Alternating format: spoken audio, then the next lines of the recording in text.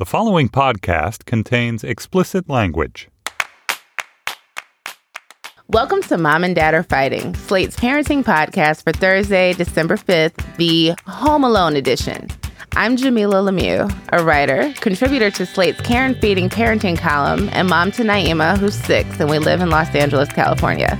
I'm Dan Kois. I'm a writer and editor at Slate and the author of How to Be a Family. I'm the dad of Lyra, who's 14, and Harper, who's 12, and we live in Arlington, Virginia. And I'm Katherine Goldstein. I am the creator and host of the Double Shift podcast, which is a show about a new generation of working mothers. And I live in Durham, North Carolina. I am the mom to Asher, who is almost 4.5, and I'm expecting twins in February.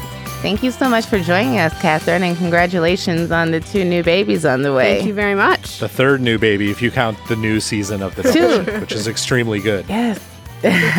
Do twins run in your family? Twins do not run in my family.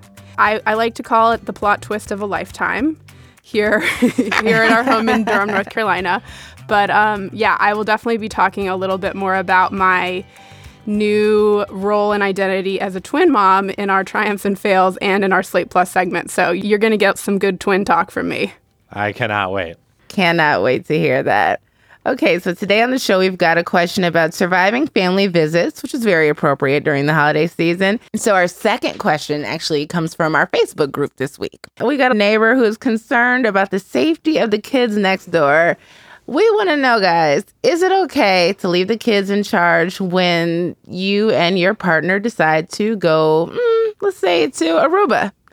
We'll also be doing triumphs and fails and recommendations, as we always do. So let's start with triumphs and fails. Dan, are you winning or losing at parenting this week? I have a triumph to share this week, but I must confess to begin with that it is not my triumph. I'm co-opting my wife's triumph this week because I'm so impressed by her genius and this idea she came up with. I want to share it with everyone.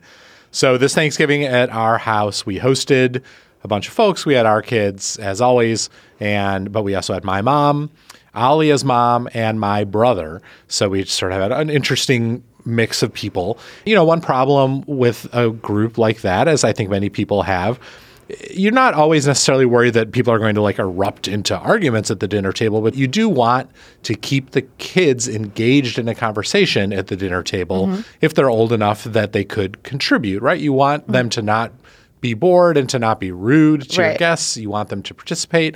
And it's nice on Thanksgiving to sort of keep the conversation, if possible, revolving around the actual reason for the holiday. So Alia wanted to figure out some activity we could do at the dinner table, some conversation we could do that would keep the kids engaged and that would focus on thankfulness. So she had this genius idea, which is what I have been thinking of as the thanks box. She took a shoebox and she made Lyra decorate it on Thanksgiving morning once she had run out of screen time. So Lyra made cards with funny Thanksgiving-y things on them and taped them all over it.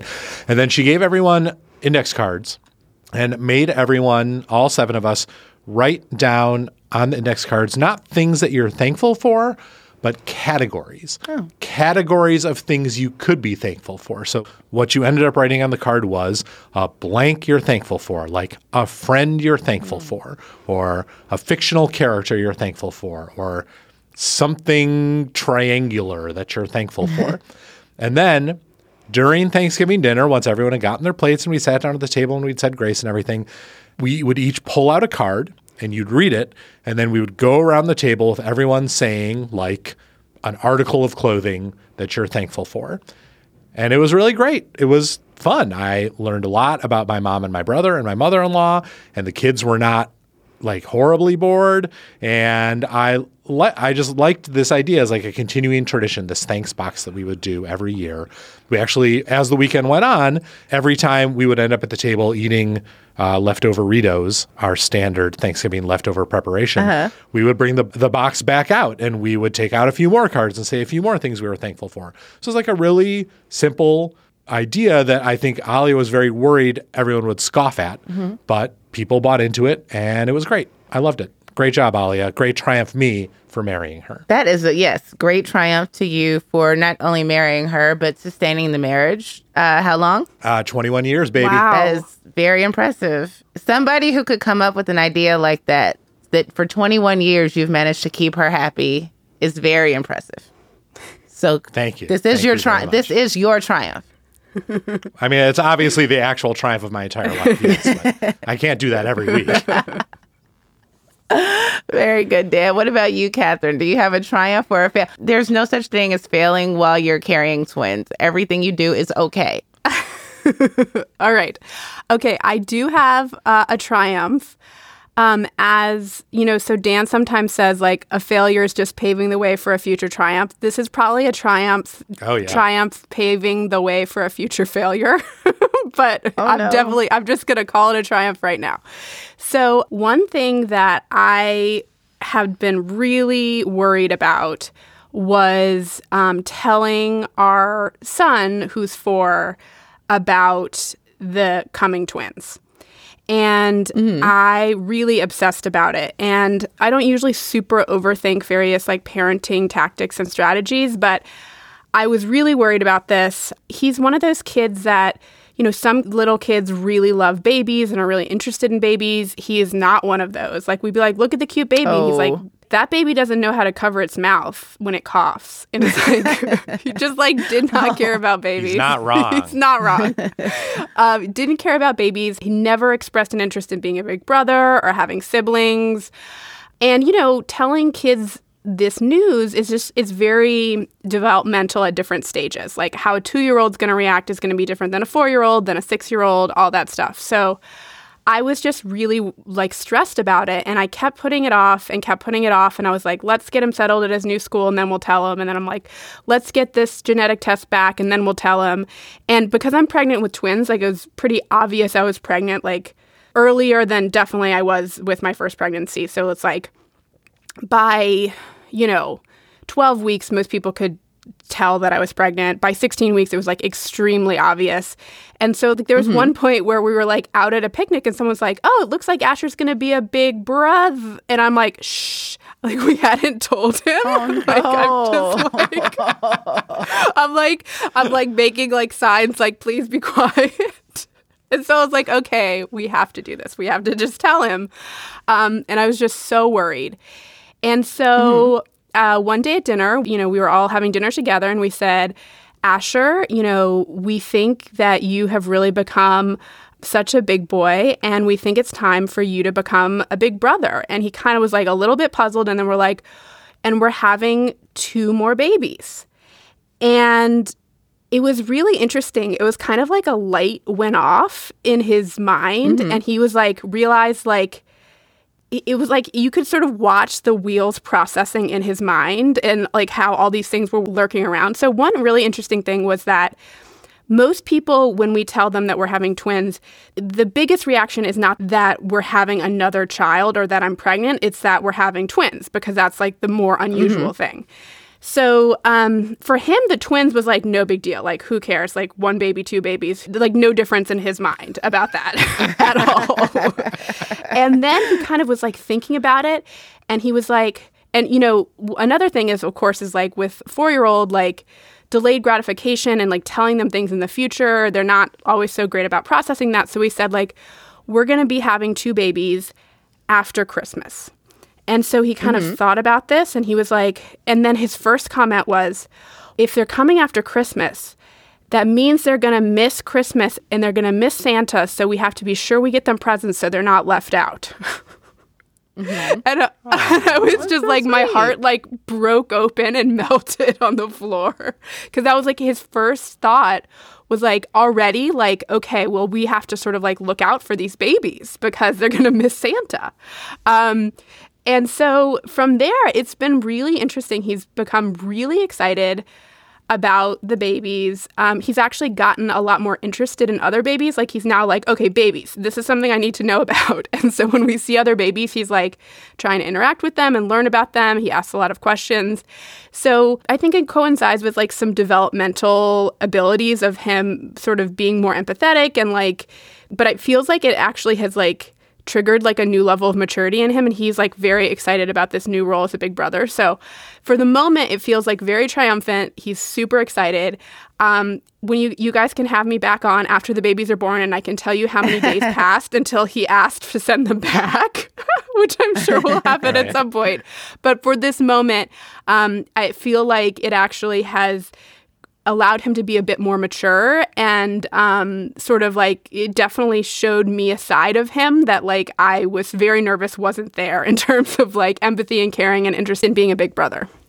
I think that's a very great triumph, and it's very sweet that he was thinking, my concern was like, is he already doing the math? Like, wait, right now, all the Christmas presents are for me. So does that mean that next year I'm going to have to split this, bounty up by 3? But he's thinking of making sure that they have Christmas presents. So that's definitely a triumph. I have a present-related fail, unfortunately. So last week, Naima and I went to Chicago, where her father and I both grew up, and spent Thanksgiving with our families. And we had a really nice time. The night before Thanksgiving, we went out to dinner. It was myself, my older sister, Amisa, her son, who is 5 months older than my daughter. So they're in the same grade. They're very close, despite living across the country from each other. And my father, if I didn't mention him. So my sister, her kid, my dad, and then my little one's father and her younger brother stopped by toward the end of the meal for a little bit. Had a really nice time at the Medici in Hyde Park, which is one of our favorite restaurants. And my nephew turned 7 November 4th, and I hadn't seen him, of course. So I'd brought his present. So he unwrapped it. It's from our favorite toy store in Hyde Park, Toys Etc. Same place I got all my toys growing up. So it was really nice to go in there and pick him out something. And I got him a magic kit because he's a very, creative, and there's a little budding showman in him, And so it's like, okay, great. He'll learn to do magic, and he can do magic shows for family. It'll be so cool. And so I gave it to him, and I said, I hope you like it. And then I said, well, I hope you don't already have it. And in that moment, it hit me. And he looked at me and he said, I do. And I said, do you already have it because this is what I gave you for your 6th birthday last year? And he said, no. It is. And so my sister's like, no, I've never seen this. No, this isn't it. Maybe you got him a magic kit last year, but no, it's not the same thing. I've never seen this toy before. And so I said, do you like magic? He said, not really. And so then I'm putting it together. So my dad's cracking up. He's like, yeah, you've never seen it before because he got it and like put it in a corner somewhere and you bought it again. And so we go to their house after dinner, and I haven't posted the picture. I have a very cute picture of my daughter and my nephew coming down the stairs, and they're each holding the same magic kit, the 2019 gift and the 2018 birthday present. And my daughter, for a little extra razzle dazzle, is wearing the top hat that came in the magic kit. So yes, I did buy my nephew the same gift 2 years in a row for his birthday, and I'm so sorry. So now I have to like be completely over the top for Kwanzaa and come up with something that he's really going to like. And I attempted to re-gift the present to my daughter's little brother when he came to the restaurant because he wasn't having he was a little tired, it was a little late, and he was cranky, and he didn't really want to hang out with us. I think he just wanted to be with his dad. So I said, oh, David, I didn't see you for your birthday. I got you this. and I tried to give it to him. And then he got in trouble, so his dad wouldn't let him have it. He was excited at first, and then he didn't get to have it. So I am the owner of a child's magic kit. I don't know what I'm going to do with it. Maybe I'm going to just teach myself some tricks. I'm marking my calendar now for December 1st, 2020. Ask Jamila if her nephew liked the magic kit. It was so cool looking. And there was no sense of deja vu when I purchased it. And now that I think about it, I'm like, oh, it was in the exact same place because it's a very small toy store. They didn't move it. It's not a new box. It wasn't on sale. It's right where I found it last time. I went to the exact same spot and picked it out again. So my bad. Okay, before we move on, let's do some business. Slate's parenting newsletter is the best place to be notified about all of our great parenting content, including Mom and Dad Are Fighting, aka your weekly tally of how much Jamila has messed up at adulthood. Care and Feeding, our parenting advice column, where Jamila, who messes up at adulthood, then attempts to tell other parents how they can be better at their jobs, and so much more. It is also a personal email from Dan every week. It's like your own BFF in your head is there to tell you how to be a more empathetic and kind parent. And it's Dan Qua. And it's... I'm sorry. Oh, I forget that. So we can see each other and you all can't see us. So the video component that you're missing is very enjoyable for me, but you're not getting it. Sorry. But what you can get from us is available at slate.com/parenting email. So you too can have Dan staring you down just electronically. Also, you can find us on Facebook if you want more Dan intimidation. Search Slate Parenting. Maybe he'll let you in the group. Maybe he won't. But it is a very fun community if you can get in. And it's well moderated. So you don't have to worry about anybody making you feel bad if you are among the chosen few that are allowed to participate. Go on Facebook and search Slate Parenting. Also, if you are a Slate Plus member, today we're going to be talking about what you should not say to someone like Catherine who is expecting twins. Here is a sneak peek of what you'll hear if you have Slate Plus. One time I was just walking down the street. Some people stopped, say, "Oh, when are you due?" And I said, "Oh, February, twins." And this like very large, overweight man was like, "Oh, well, that explains it." And I'm like, Wow. "Excuse me?" Oh. My God. And I'm like, What a dick. To hear more great segments like that and to get ad-free versions of your favorite Slate podcasts, sign up for Slate Plus. Slate Plus is our membership program, and it's a great way to support the work that we do here. For just $35 for your first year, you can help cover the cost of producing Mom and Dad Are Fighting and your other favorite Slate shows. And, of course, in return, you get extended ad-free versions of this show and other great Slate shows, plus a ton of other great benefits. So if you want to support Mom and Dad Are Fighting, please, please, please go to slate.com/Mom and Dad Plus and join Slate Plus today. All right. Now it's time for listener questions. This particular question was emailed to us. And if you would like to email us a question for consideration, send it to momanddad@slate.com. Today, we've got questions being read by the one and only Shasha Leonard. Dear Mom and Dad, I'm writing to ask for any tips you might have about managing my emotions during visits with my family. My parents live on the other side of the country, so we only see them once or twice a year. Last time we went to their house, it went south fast due to their purchase of a new dog the week before and my discovery of a loaded BB gun in the kids' room. We ended up leaving early to stay with relatives nearby, a decision that they still blame on my wife, despite my repeated assurances that it was my decision. The last time they came to our house, it didn't go much better. The two of them infuriate me for different reasons. My dad for his hands-off attitude and lack of any attempt to engage with the kids, and my mother for her poking and prodding, high drama, earned or imagined, and passive-aggressive comments. During a weak moment with a sick wife and crying kids, I snapped at my parents, and they went home, insulted and enraged. How do I keep my cool around my parents? I've made many suggestions to them over the years, including staying at an Airbnb, visiting for shorter periods of time, giving us some quiet time in the evening, etc. But they are both incredibly resistant to change and blame everything on my stress level. Perhaps a heavy dose of CBD is in order next time they're in town. Well, you're speaking my language, letter writer. Heavy dose of CBD sounds like a very good idea, but I would also recommend pairing it with a little THC, if you know what I mean. Put the drugs in your drugs. I'm sorry that you're going through this. I have experienced moments like this with my own mother. We're very close, but we have at times had a volatile relationship and can be passive aggressive and dramatic and like a working class version of Dynasty on the south side of Chicago. And my daughter gets all into it. So we've learned to control that a bit. I think that having someone stay at an Airbnb, everything that you said, should I do this? You should do, but you should do all of them. So there should be an Airbnb or a hotel. There should be a short visit during the holidays, which is already a stressful time of year on its own without family trouble. There should be some evening time or perhaps morning time that is dedicated to you and your partner and your children being away from your parents.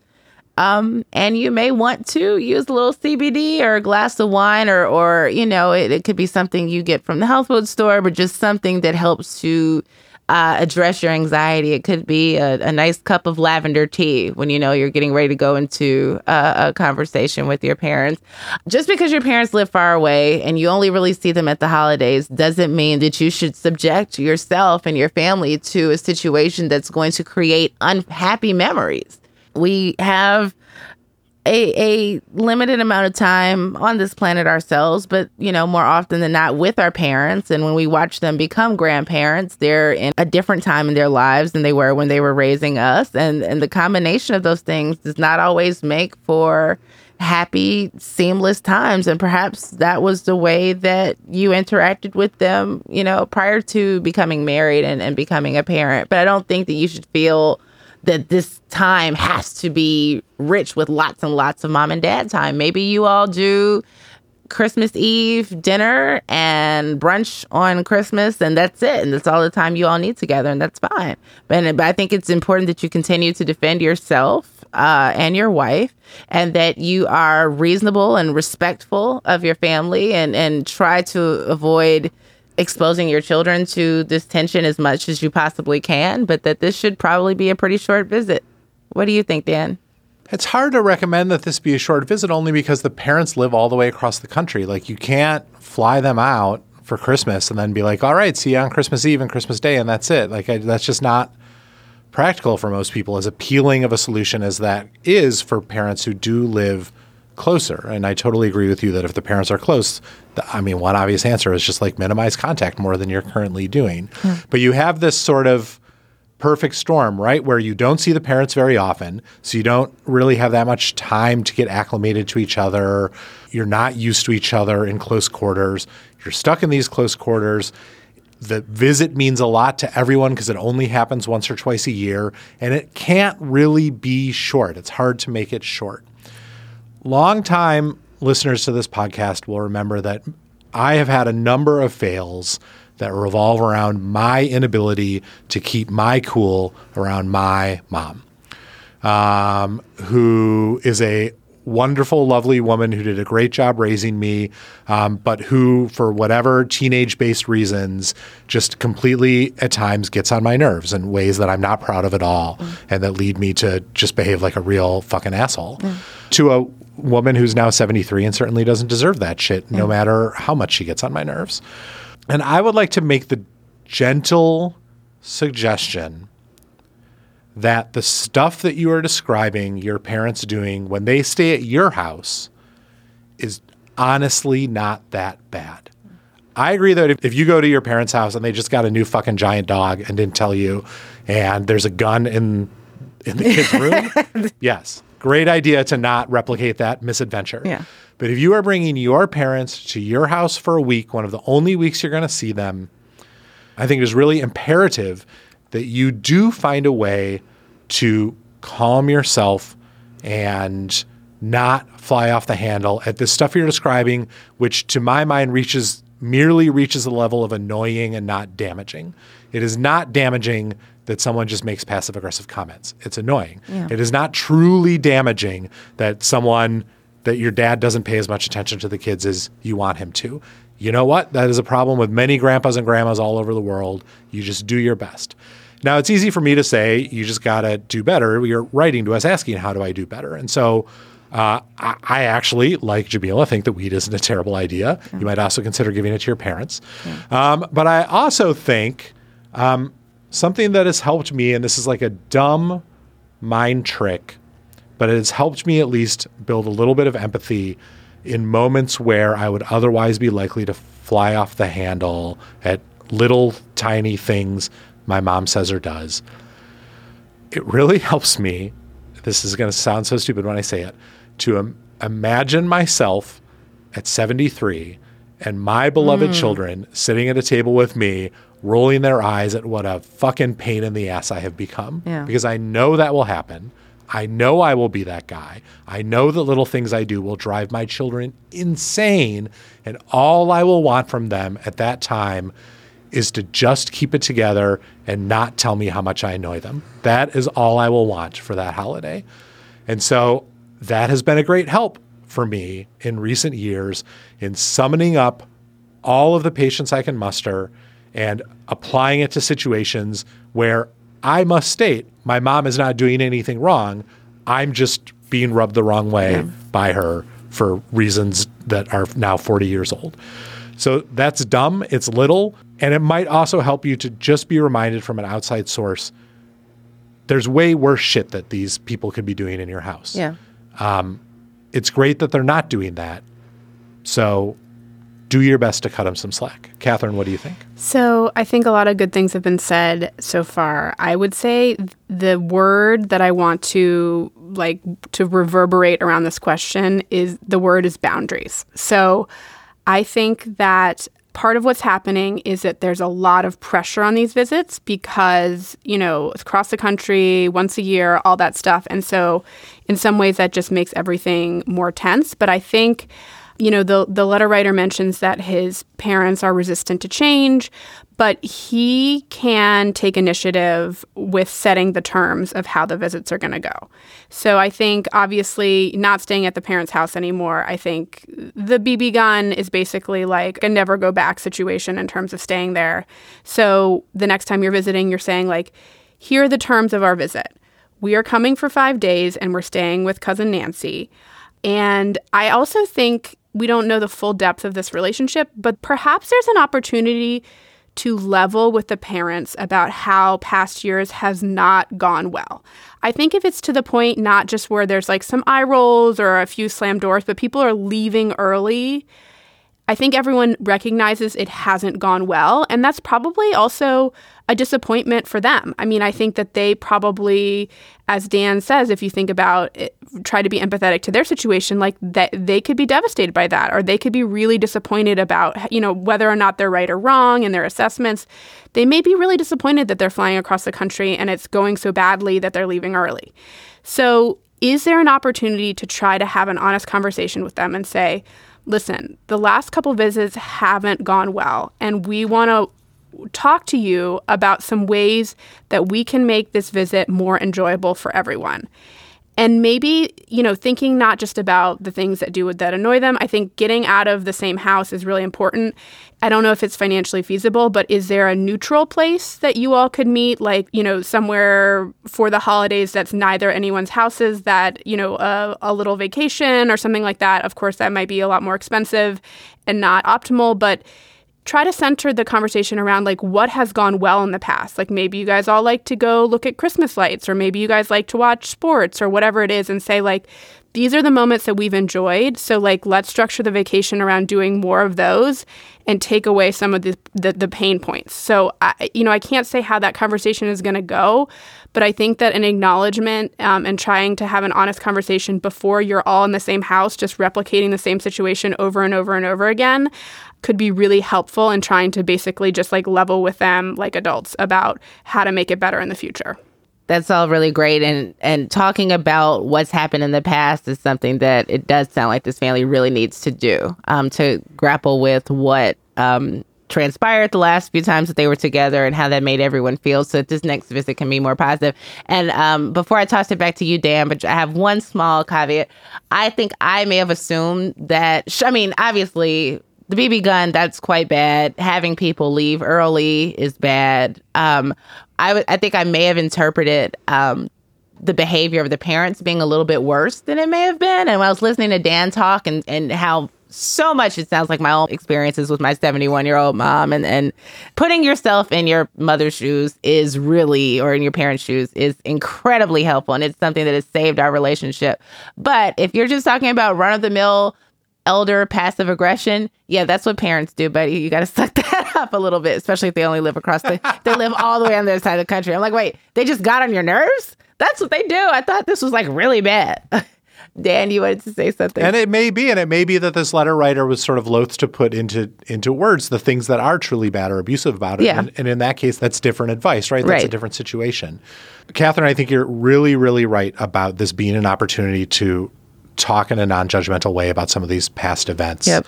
And think about them, because of course the parents feel just as upset and worried about this as this letter writer does, right? I think that that's really good advice. There's one other tiny little piece of advice that I would give, which is that one of the things you might consider planning for this holiday season is fill as much of the time as you can, maybe a couple of hours each day if possible, with things that your parents can take your kids out to do.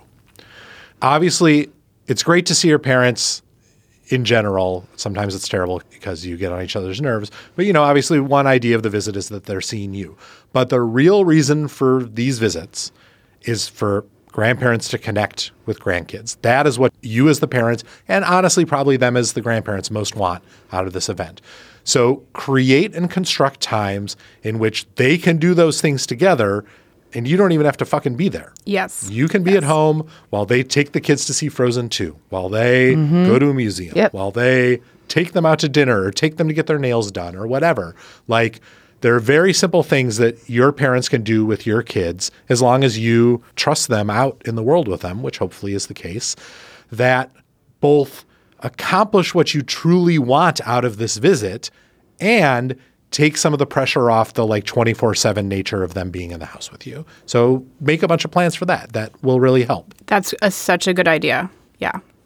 Definitely. And that made me think the idea of being on neutral territory could also be going to an Airbnb together. If you all rent a house for the week as opposed to in your home, I don't know. I just feel like you can retreat to spaces that may be kind of exciting or interesting to be in. So just having a little time to yourself in someone else's bedroom as opposed to, being in your own space where you may feel trapped or, like it's tight anyway, even when your parents aren't there.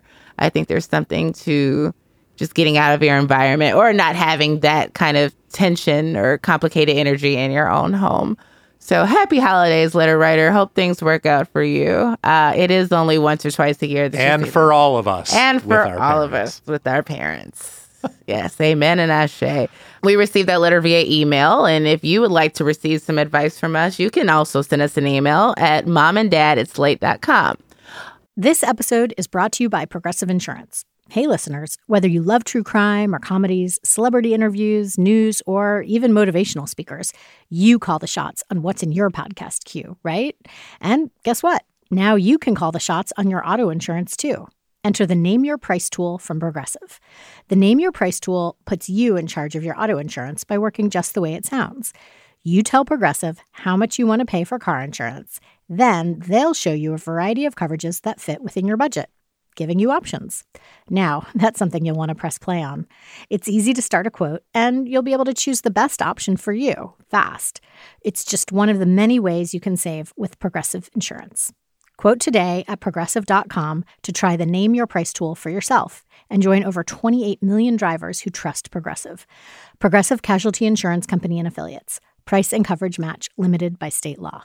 Okay, so our second question didn't come in via email. This is from the Facebook group, and it sparked a lot of conversation there, and so we decided to bring it over here. Dear Mom and Dad are fighting. The parents of 3 kids in our neighborhood went to Aruba for a week and left their 16-year-old daughter in charge of their 12 and 9-year-old. This is the second time they've done this.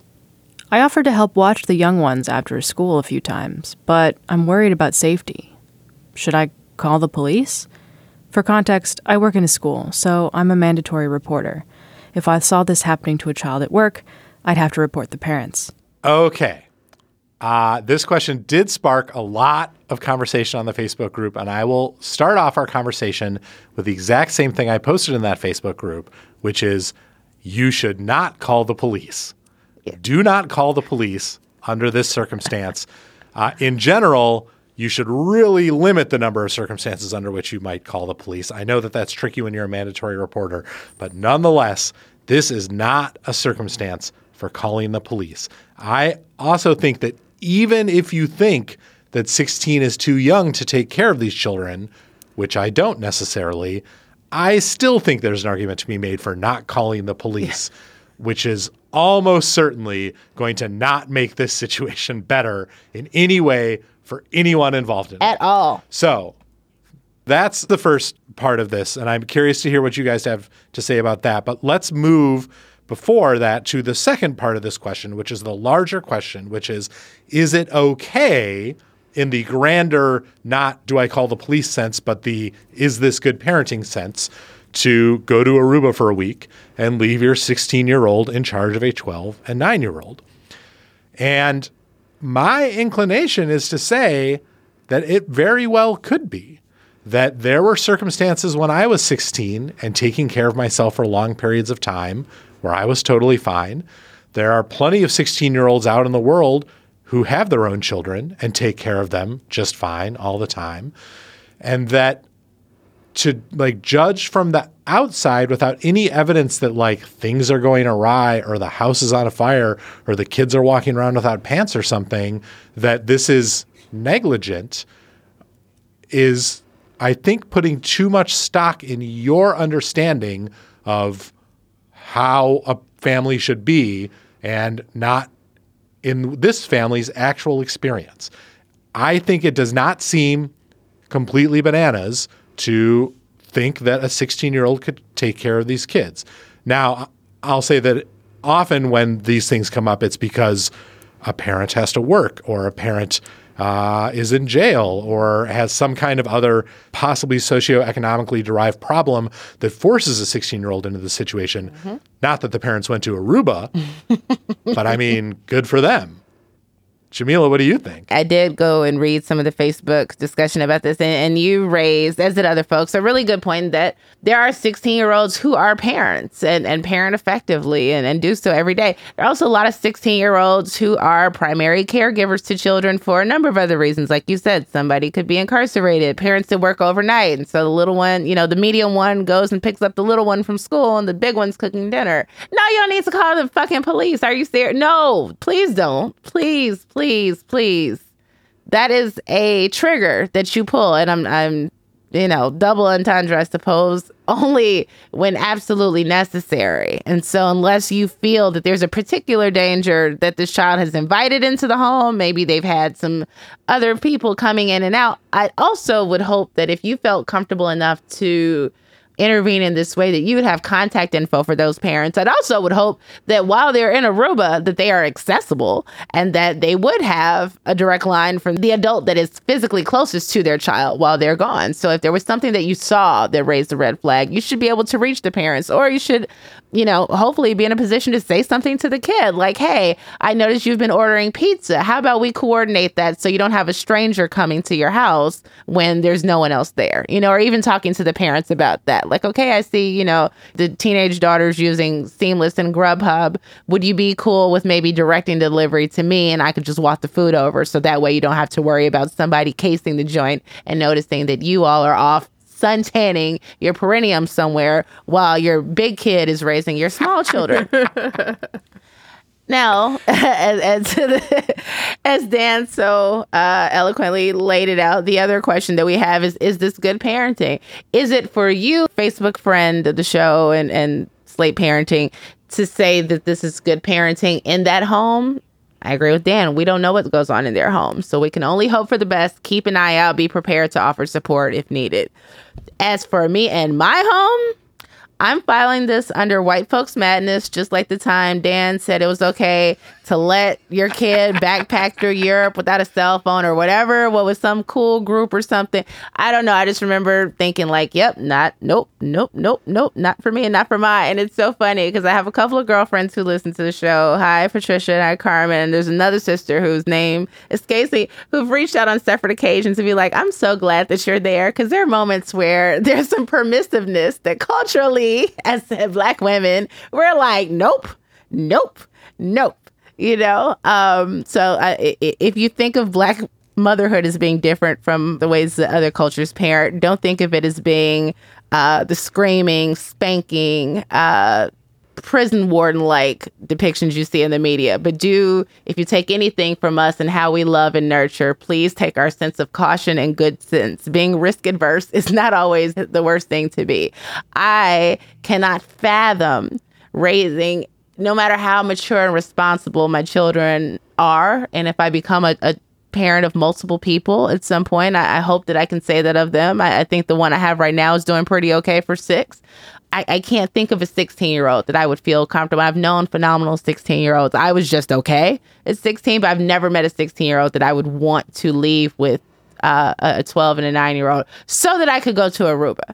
You know, if this were a matter of grandma's sick, something has happened, you know, I have to be gone for a night or I have to go to work and I need you to stay here, that's one thing. But to go off and do that, to me, just seems anything could happen at any time. Your kid's school could get shut up and you're gone and you're in Aruba and there's nobody there to support them through that. They could witness a car accident on the way home. You know what I mean? It just seems like you're inviting things that are not the norm, that don't happen every day, but you're inviting the potential for your children to be in need of real adult support that they don't have. And so I think it's great to take vacations. I think it's great to be away from your children, but I think that's a lot of pressure for a 16-year-old to have to deal with. And I think that the two younger children, maybe you feel comfortable leaving a 16-year-old for a week. But those two little ones, I think, really need to have a grown-up who is present, because this isn't a 16-year-old parent. It'd be one thing if you had a relative who was a 16-year-old parent, right, who's used to caring for children alone, and you said, can you come watch these kids for a week? Or, you know, a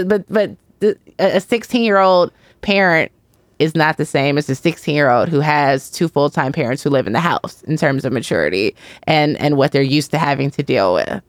That's just how I feel about it. Catherine, what do you think?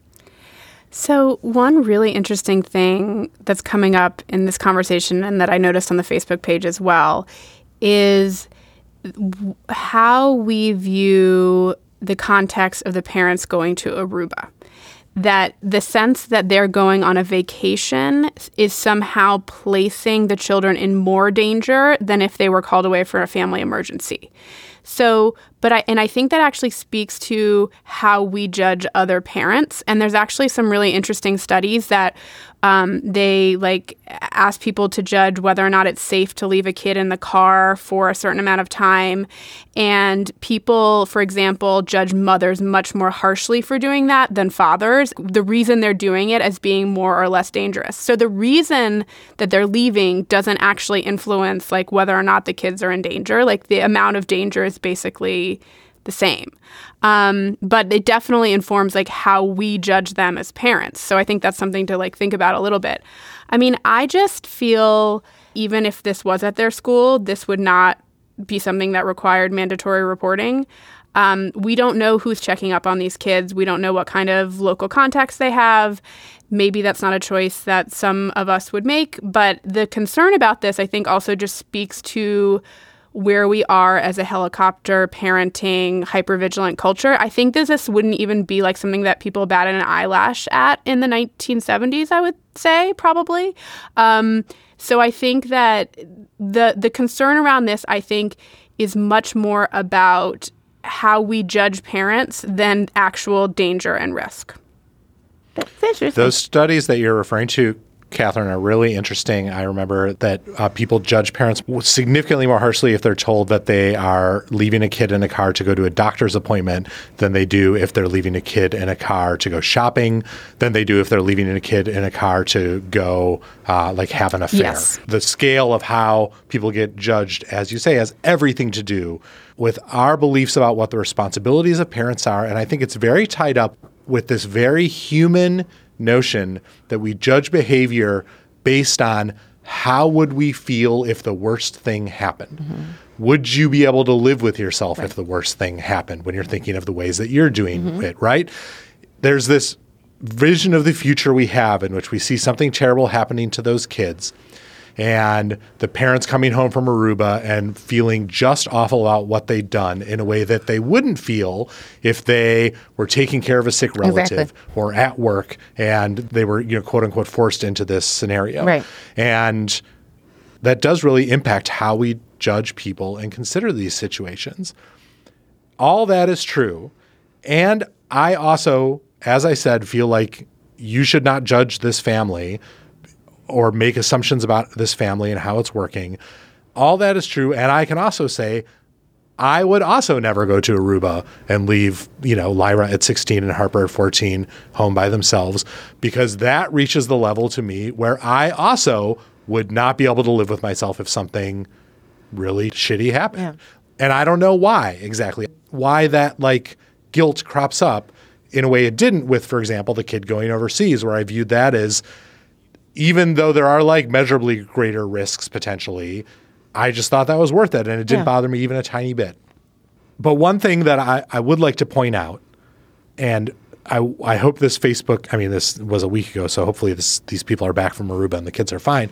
But I hope this Facebook poster bears in mind is this is the second time they've done this. So like the first time it went okay, right? I mean, seemed like didn't cause the kids to hate the parents or anything to go wrong or the house to burn down then. So like there's evidence that maybe this is in fact empirically totally fine. But Catherine, would you ever do this? I mean, right now I'm thinking about newborns, so I just like it's like hard for me to imagine even having teenagers who can like be at home by themselves. I don't know. By that point, I'm going to have 3 kids and I'm going to want to go to Aruba. So who knows what I'll be thinking by the time my oldest is 16. That's very true. So we could have an 18-year-old and 14-year-olds. Like, what could go wrong with one 18-year-old and then 2 14-year-olds? Like, obviously, that's just... Sounds golden. Yeah, it sounds like party at our house. Sounds like a very fun party. Well, Facebook friend, I just hope that your... I don't want to say that you hopped to the police thing, but that thing in you that said, maybe, should I call the police? I hope that is simply tied to you being a mandated reporter. And I've been one before and it's stressful and I understand, but that isn't your approach to your neighbors in general, because that could take a whole lot of twists and turns. And, yeah, you haven't seen any smoke coming out of the house. You haven't seen any teenage boys riding up on motorcycles with leather jackets looking like a young Jason Priestley or Luke Perry. I think you'll be fine. I think they'll be fine, and that the parents are incredibly selfish. But whatever, it's cool. Do whatever you want. Thank you for sharing your conundrum. And if you want us to discuss your parenting questions in a public forum, you can share it on the Facebook group as well. Go to Facebook and search Slate Parenting. Just be prepared for a whole lot of feedback, perhaps more feedback than you may want, and the possibility that we'll read the question on the show, which I think has typically been a pretty positive experience for folks who've shared their inner feelings about parenting with us, or their deepest insecurities. We just put it on our podcast. And if you want to make it more likely that we take your question and read it to our thousands and thousands and thousands of listeners across the world, send us an email at momanddad@slate.com. Before we get out of here, we're going to make some recommendations. So, Catherine, what do you have for us? What are you recommending this week? I would like to revive a recommendation from the wonderful Gabriel Roth, who I believe I co-hosted with him a couple years ago, and he made a recommendation for Shrinky Dinks. So for those who do not know, Shrinky Dinks are these little plastic things. You color them in, you put them in the oven, you watch them shrink, and I think when he recommended them, his kids were around my son's age, like preschool age. And I tried them for my son when my son was like 2 or 2.5, and it was okay, but like he wasn't so into it. We recently did them with some friends over Thanksgiving, and they were just like a huge hit. They are so good for the preschool, probably preschool to, very early elementary set. And this is just like, I think a lot of us are staring down really long school holidays coming up where there's going to be bad weather. There's going to be things, days where we don't have a lot planned. This is just like a really great craft activity. I'm not one of these people that wants to get out the 17-step craft projects. Like, this is just super easy. Basically, any kid who can hold a pencil can do it. And I just think Shrinky Dinks can just help a lot of parents get through those 2.5 week long school breaks. Cool. That's a great recommendation, Gabe. We miss you. Shrinky Dinks really are perfect for when you're just like, I have got to find a way to kill an hour and a half. Yeah. Or they're a perfect hour and a half time killer. Yeah. I'm recommending today a book for adults, not for kids. It is called That Was Awkward. It is by the New Yorker cartoonist Emily Flake. It's a very simple book. It is a taxonomy of awkward hugs. It's very, very funny. It just goes through every kind of awkward hug you could ever have with anyone, with family members, with ex-romantic partners, with people at work. When Jamila and I met in Miami, we avoided the awkward hug because Jamila made the very smart move to be wearing a swimsuit when we first ran into each other. So there was like, no, we're not going to do any kind of hug.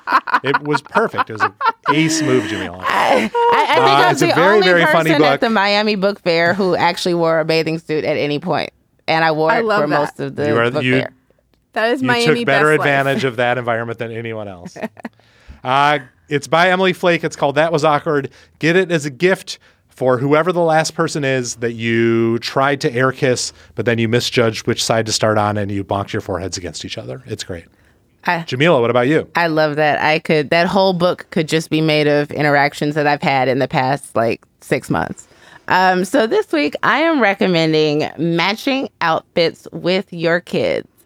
And my daughter Naima is 6.5. I'll admit I didn't do it from day one. I think she was about a year old. And there were times I'd coordinate oh, you have a pink on, I have a pink. Then one day I was like, wait, I have a mini me. I have an actual mini me. This is great. I will only have a limited amount of time to decide what she looks like every single day. Why don't we look the same? But now that, she's old enough to participate in picking out her clothes and is taking a greater interest in doing that, she still enjoys dressing alike. And I'll say, do you want to match today or do you want to do your own thing? Sometimes she'll say, oh, I want to do my own thing. But more often than not, when I say it, she'll say, yeah, let's match. And we have things that actually match. We have these matching cool furry boots because we saw another mother and daughter wearing them and looked at each other. And it was literally we had felt threatened.